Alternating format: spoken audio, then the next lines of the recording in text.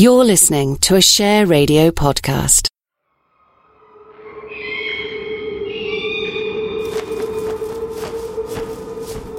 Ill met by moonlight, proud Titania.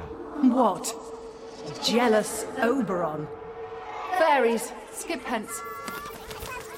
I have forsworn his bed and company. Tarry, rash Wanton, am not I thy lord?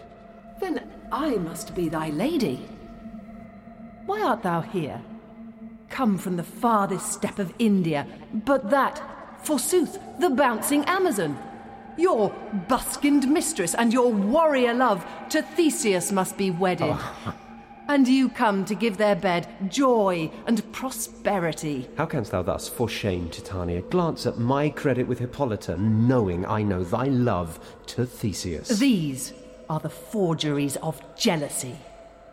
And never, since the middle summer's spring, met we on hill, in dale, forest or mead, by paved fountain or by rushy brook, to dance our ringlets to the whistling winds. But with thy brawls thou hast disturbed our sport. Therefore, the winds, piping to us in vain, as in revenge have sucked up from the sea contagious fogs, which falling in the land have every pelting river made so proud that they have overborne their continents. And thorough this distemperature, we see the seasons alter. The spring, the summer, the childing autumn, angry winter, change their wonted liveries, and the mazed world by their increase now knows not which is which. And this same progeny of evils comes from our debate, from our dissension. We are their parents and original. Do you amend it then? It lies in you. Why should Titania cross her Oberon? I do but beg a little changeling boy to be my henchman. Set your heart at rest. The fairy land buys not the child of me.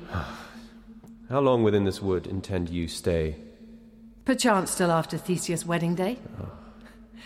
If you will patiently dance in our round and see our moonlight revels, go with us. If not, shun me, and I will spare your haunts. Give me that boy, and I will go with thee. Not for thy fairy kingdom. Fairies, away! We shall chide downright if I longer stay. Well, go thy way. Thou shalt not from this grove till I torment thee for this injury. Hello, I'm David Ricardo Pearce, and welcome to Share Drama on Share Radio. Oh, for a muse of fire! We've just heard Oberon Titania from A Midsummer Night's Dream, performed by myself and the actor Saskia Portway. And I have Saskia with me in the studio today. Sas, welcome to Share Drama. Hi. Hello.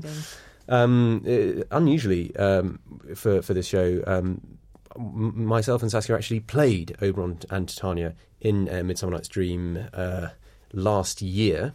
So, Sas, obviously that was my most recent experience of Shakespeare. I'm assuming it's yours as well. Yeah. But tell me a little bit just about how you got into acting in the first place. You know, when did you sort of think as a kid, oh, do you know what I want to do? I want to be an actor. Well, not the kind of youth theatre way, anyway, because I grew up in Cornwall. I grew up in St Ives in Cornwall, so there just wasn't anything like that. Sure. I was in part of a tiny theatre. It's called the Arts Club, and it's still there. It's the cutest little theatre. And it was kind of the opposite of a youth theatre in that I think me and my friend Zara were literally the only people under sort of 60 in it. Right. A mature theatre. Talking about your career to this date, obviously playing opposite me was, without doubt, I'd say the highlight of your career. I've stopped since then, actually. Yeah, given up from that date. But you also worked with Nick Hytner and Rory Kinnear at the National in his very well-received production of Hamlet. One of the things that was really striking is how modern he went with it. He went very much sort of Secret Service people around, and you know, a world of massive. I don't know. Yeah, a world full of sort of conspiracy and paranoia and Big Brother, all that all Yeah. that kind of thing. Which I think Nick Hytner feels quite strongly about the thing of updating Shakespeare unless there's a very good reason not to. But it does stand the test. You can pretty much pick up a Shakespeare play, plonk it anywhere in the world, in any time zone, and it sort of lives. It has that universality to it, which is extraordinary. Now, Saskia. Yes. A weekly thing I like to do on the show is I like to pit actors against bankers. As you know, this is a radio show about Right. money and finance. So what I'm going to do is I'm going to test your knowledge of financial jargon against a banker's knowledge of Shakespearean jargon. What I'm going to do is I'm going to read out a financial phrase, and you are going to just tell me what you think What it that means. means. Okay. Yeah, exactly. So No worries. the phrase you have today is peg factor. That is peg factor. Well, that clearly means how many Simon Peggs you have endorsing your product. Right, yeah. The Simon Pegg factor. The Any pe- clue? Any clue? Oh, I must be able to make a guess. Does it Is it even make marking something? Are you anywhere near? Okay, No. I'm going to give you 5 more seconds to guess. Peg factor. Okay, time's up. So unfortunately, Saskia, that was a fail, a peg factor. I'll tell you what it means. It's a measurement of value, and investors should look at price to earnings to growth. It's the price to earnings to growth factor, which is known So as it's not the really a peg. word, in other words. Well, it's an abbreviation. It's financial jargon. I never said it was going to be a word, Saskia. Anyway, it's calculated by dividing the PE ratio by the forecast EPS growth. So a company with a PE of 20 and expected earnings growth of 10% would have a PEG of 2. So that's what the PEG factor is. We are going to now hear what the banker made of the Shakespeare jargon. I'm down in Canary Wharf chatting to Claire. Hello, Claire. Hello. As you know, I'm here testing city workers' knowledge of Shakespearean jargon. The word I've got for you today is zoons. Z-O-U-N-D-S, zoons. Mean anything to you? I think I might know the answer to this. I think it's something like it's God's wounds. Final No? answer? Final answer. That's exactly what it means. Zoons, an abbreviation. It's an amalgamation of God's wounds. Congratulations, Claire. Nice chatting to you. Thank you very much. So, interesting. Bankers actually go ahead 2-1 this week. It was 1-1 up to this Shame. week, but they correctly guessed the meaning of zoons, God's wounds. 2-1 to the bankers. Right. So, Saskia, the reason I've got you here today really is to talk about Shakespeare. We've been chatting a little bit about Shakespeare already. We've spoken about the Hamlet you were in. You happen to know that you spent quite a lot of time with Shakespeare at the Tobacco Factory in Bristol. You did how many plays do you think you did with them? I think 11. 11, which is Yeah. quite a hefty chunk of Shakespeare's canon. Any sort of highlight, stand-up sort of parts that you thought, God, I'm glad I got to play that part? You playing it? Yeah, Rosalind was great. Rosalind, in yeah. As You Like It. Yeah, which is an amazing part for a woman, just because you get to be on stage the whole time, which isn't just about showing off and being on stage the whole time. It actually, I don't know if you agree, but there's a funny thing happens. The longer you are on stage, the more relaxed you become with what you're doing. You can you can enjoy yourself a lot more. Yeah. I think it's much harder to be on and off than. And also she gets to dress up as a boy. She gets to dress up as a boy, And which to flirt with a boy dressed up as a boy as if she was a woman. I mean, she gets to play quite a sort of a fun, she That goes, probably happens. she dresses up, well, she dresses up as Ganymede, doesn't she, the boy, and then she finds Orlando in the woods, and she says to him, "Oh, I'll teach you how to woo a woman. I will pretend to be your Rosalind, Yeah. and you can come and woo me." Which is yeah. it must You're be right. She enormous. does do that. I am right, yeah. Yeah. But it's also just one of those parts, and there aren't a lot of them in Shakespeare where you take charge, and she just uses the play to explore the things that she needs to explore and answer the questions that she needs to answer and struggle with herself and with other people and all that stuff. And kind of fall in love close up and from a distance. Yeah, well, she sort of picks it apart. It's like she's resisting the whole idea of falling in love, and really tries her hardest to pull it all apart, and then it happens anyway, and yeah, it's lovely. And she, as far as I can remember from As You Like It, she's a very modern woman, Rosalind. She is strong, she doesn't conform to any sort of girly stereotypes?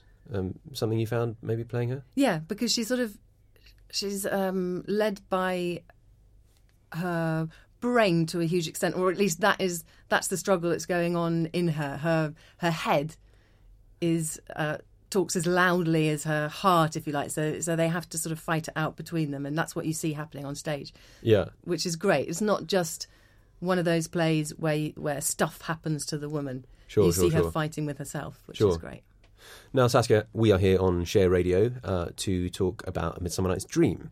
What I'm going to do, just in case anyone out there doesn't know the plot of A Midsummer Night's Dream, is I'm going to fill them in on the plot, but I'm going to do this in a minute. So I'm going to do a synopsis of the plot in 1 minute and see how far I get. I should hopefully get through it. If I don't, you get the idea of the rest of it. Okay, so Amelia, are you there? Yes. Great. So give me a countdown and a go. 3, 2, 1, and go. Theseus, Duke of Athens, is preparing for his marriage to Hippolyta, Queen of the Amazons. In storms Aegeus, a nobleman with his daughter Hermia and 2 young men, Demetrius and Lysander. Aegeus wishes Hermia to marry Demetrius, but Hermia is in love with Lysander. Aegeus demands Hermia to be put to death if she refuses to marry Demetrius. Hermia and Lysander plan to escape Athens the following night and marry. They tell this plan to Hermia's friend Helena, who's in love with Demetrius. Helena tells Demetrius of the plan. Demetrius follows them into the woods. Helena follows him. In the woods are 2 very different groups of characters. The first is a group of fairies, including Oberon, the fairy king, and Titania, the queen. The second is a band of Athenian craftsmen rehearsing a play they hope to form for Theseus' wedding. Oberon and Titania are arguing over a young Indian prince Titania has. Oberon wants the boy, Titania refuses. Oberon sends his servant Puck to acquire a magical flower, the juice of which can be spread over a sleeping person's eyelids to make that person fall in love with the first thing they see upon waking. Oberon plans to spread its juice on Titania's eyelids. Having seen Demetrius act truly towards Helena, he orders Puck to juice the eyelids of his Athenian youth. Puck encounters Lysander and Hermia. He does lots of juicing. They all fall in love with together. They argue. Titania falls in love with a donkey who's made out of a guy called Bottom. Stop. And they all live happily ever after. Oh, it'd be great if it did finish there. Yeah, it'd be great if it finished there and Titania and Bottom, the donkey, lived happily ever after. But I got nearly the end. I didn't get to Pyramus and Thisbe, but then the audiences quite often wish they didn't have to suffer it either. So before we talk about our production and your previous production of The Dream, we are going to have a quick chat with Amelia and see what she makes of Bottom. Amelia, today we're going to have a chat about the play A Midsummer Night's Dream. Okay, then. Now, I seem to remember from my first interview with you that you have been in A Midsummer Night's Dream. Not in, but I studied it at school. You studied it at school? Yes. What do you remember about it? It's a Shakespearean play with the Queen of the Fairies, Queen Titania, I think her name is. That's right. And another fairy, I forgot his name. He's called Oberon. Yeah, that's the one. Yeah. There's a complicated love kind of octagon. A love octagon? Wow. Yes. Do you remember there's Oberon gets some love juice? Oh, yeah. Which he puts in the lover's eyes. And they makes them all fall in love with each other. Yeah. And the donkey. And the donkey.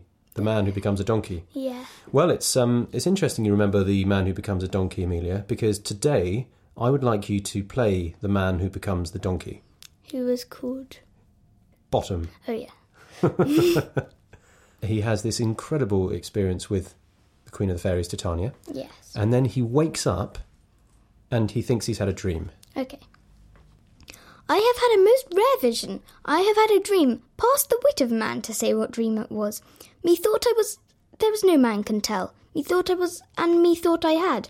But man is but a patched fool, if he will offer to say what methought I had. The eye of man hath not heard, the ear of man hath not seen, man's hand is not able to taste, his tongue to conceive, nor his heart to report what my dream was. I will get Peter Quince to write a ballad of this dream. It shall be called Bottom's Dream, because it hath no bottom. Very good. Good fun playing Bottom? Yes. Was that your favourite part so far? Yes, I think it was, actually. Amelia, that's brilliant. Thank you so much for coming in today and playing Bottom for us. We will see you next week. Maybe play a bit of something from Romeo and Juliet. Okay. You're listening to Share Drama on Share Radio. So there we have it. Amelia as Bottom, waking up from So his gorgeous. dream. Wonderful stuff. Amelia, currently she's played Richard III, Shylock and Bottom. So she's working her way through the great, meatiest Shakespearean parts and nailing every single one of them. Amazing. So let's have a quick chat about the Midsummer Night's Dream itself. And obviously this radio station is about money, and I like to look at the way that the plays, Shakespearean plays, look at money themselves. And what I've found so far is that every single play has massive financial issues at its root. I mean, Midsummer Night's Dream, for example, our production especially, headed very strongly for the idea of a broken Athens, an Athens that was rebuilding from the roots, where things had value. So yeah, I mean, what in terms of money? I mean, obviously the mechanicals are obsessed with money. Yeah, but I guess I suppose it begins. Well, first up, you get the young lovers coming in, being forced into marriages against their will. We have to assume, because there's some reason that the father wants Hermia to marry Demetrius, particularly. And it feels very much like an arranged marriage, the Demetrius Hermia marriage, and it feels very much like there is money at the base of it. Yeah, whether it's like an alliance, whether it's because he says they're both apparently as wealthy as each other, aren't they? Lysander does say, he says, I am as well possessed. And also Lysander, a rich kid as well, he's been wooing Hermia with bracelets and gaudy things. And but the mechanicals, I suppose, are the... So that I mean, the royals are the wealthy people. The mechanicals, what about them? Well, completely driven by the need to earn however many...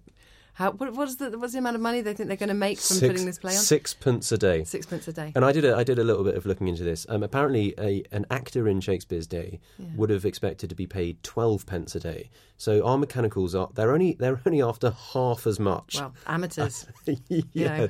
Well, I suppose maybe they'd probably keep their day jobs, wouldn't they? It was a top up thing.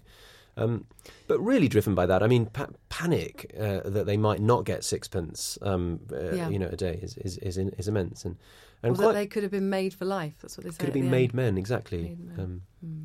Yeah. So I think there's a real sort of theme of wealth and two nations coming together to try and create some sort of harmony. I mean, at the root of this, which is very funny, very light-hearted play in many ways about love and magic and unity. You've got this sort of like seam of financial awareness and sort of earthy poverty. Yeah, and what's the line early on that Titania has when she's accusing Oberon of having turned up there in Athens to bless the wedding and to bring joy and prosperity to the... Joy and prosperity, yeah, of course. You sort of feel like that's his way of bringing the fairy world into it, that this crazy fairy world is nevertheless interested and invested in the lives of these human beings, including like the state of the nation and joy and prosperity is exactly what it is. And they do at the end of the play. Titania and Oberon do bless the marriage beds and wish them joy and prosperity.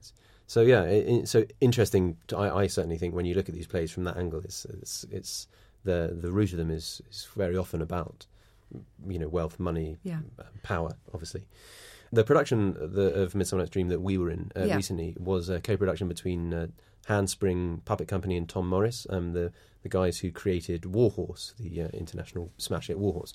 So there was puppetry in it. Tell me a bit about the puppetry in the show. Well, I mean, the puppetry was great in terms of like creating this completely separate world, because, I mean, however much Shakespeare is aware of those things, like we've been saying, the things that make the world tick, money, status, hierarchy, those kind of things, you kind of also feel in this play particularly that he's like trying to pull away from there and escape, if you like, into a completely different world, into this sort of world where anything goes. And having the puppets there in our production was just a sort of great way of creating that. Especially in a theatre, I suppose, when you invest something with life that's an inanimate object. If you do that well, I suppose the audience can imaginatively go somewhere more exciting than they could go if they were just looking at a film of a fairy flying around. Exactly, yeah. And the bottom puppet, should we talk about that? Is it seared into your mind? Yeah. Because you had to play scenes with the bottom puppet.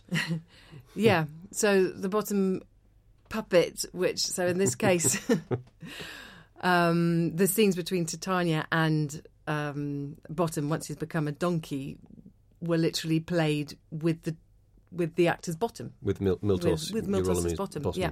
Who was at the time upside down on a sort of... extraordinary contraption. Sort of looked like half a donkey, half a truck. He was sort of wheeling it round with his hands, wasn't he? Upside down with his feet in the air, speaking through his actual bottom. He is on his feet, yeah. Yeah, so that was the coup de theatre, I suppose. Handspring's sort of nod to Warhorse and little coup de theatre, making him play a scene upside down through his bottom. So we're going to hear another scene from Midsummer Night's Dream. We are going to hear a scene where Demetrius has stormed into the woods to try and find Lysander and Hermia, who have escaped, to go and get married, and he is being followed by the woman who loves him, Helena. And he really doesn't want her around. I love thee not, therefore pursue me not. Where is Lysander and fair Hermia? The one I'll slay, the other slayeth me. Hence, get thee gone, and follow me no more. You draw me, you hard-hearted adamant. Ugh. But yet you draw not iron, for my heart is true as steel. Leave you your power to draw, and I shall have no power to follow you. Do I entice you? Do I speak you fair? Or rather, do I not, in plainest truth, tell you I do not, nor I cannot, love you? And even for that do I love you the more. Oh. I am your spaniel. And Demetrius, the more you beat me, I will fawn on you. Use me but as your spaniel. Spurn me, strike me, neglect me, lose me. Only give me leave, unworthy as I am, to follow you. Tempt not too much the hatred of my spirit, for I am sick when I do look on thee. And I am sick when I look not on you. You do impeach your modesty too much to leave the city and commit yourself into the hands of one who loves you not, to trust the opportunity of night and the ill counsel of a desert place with the rich worth of your virginity. Your virtue is my privilege, for that it is not night when I do see your face. Therefore I think I am not in the night, nor doth this wood lack worlds of company, for you, in my respect, are all the world. Then how can it be said, I am alone, when all the world is here to look on me? I'll run from thee and hide me in the brakes and leave thee to the mercy of wild beasts. The wildest, not such a hard enemy. You! Run when you will. The story shall be changed. Apollo flies and Daphne holds the chase. The dove pursues the griffin. The mild hind makes speed to catch the tiger. Bootless speed when cowardice pursues and valour flies. I will not stay thy questions. Let me go. Or if thou follow me, do not believe, but I shall do thee mischief in the wood. Aye, in the temple, in the town, the field, you do me mischief. Fie, Demetrius, your wrongs do set a scandal on my sex. We cannot fight for love as men may do. I'll follow thee and make a heaven of hell, to die upon the hand I love so well.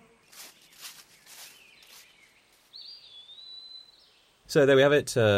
Demetrius storms away and Helena rallies herself to go and chase after him. Obviously, it all ends wonderfully happily, and they're all juiced to love each other, but but do all end up madly in love. Saskia, that's all we have time for today. Thank you so much for joining me on Share Drama today.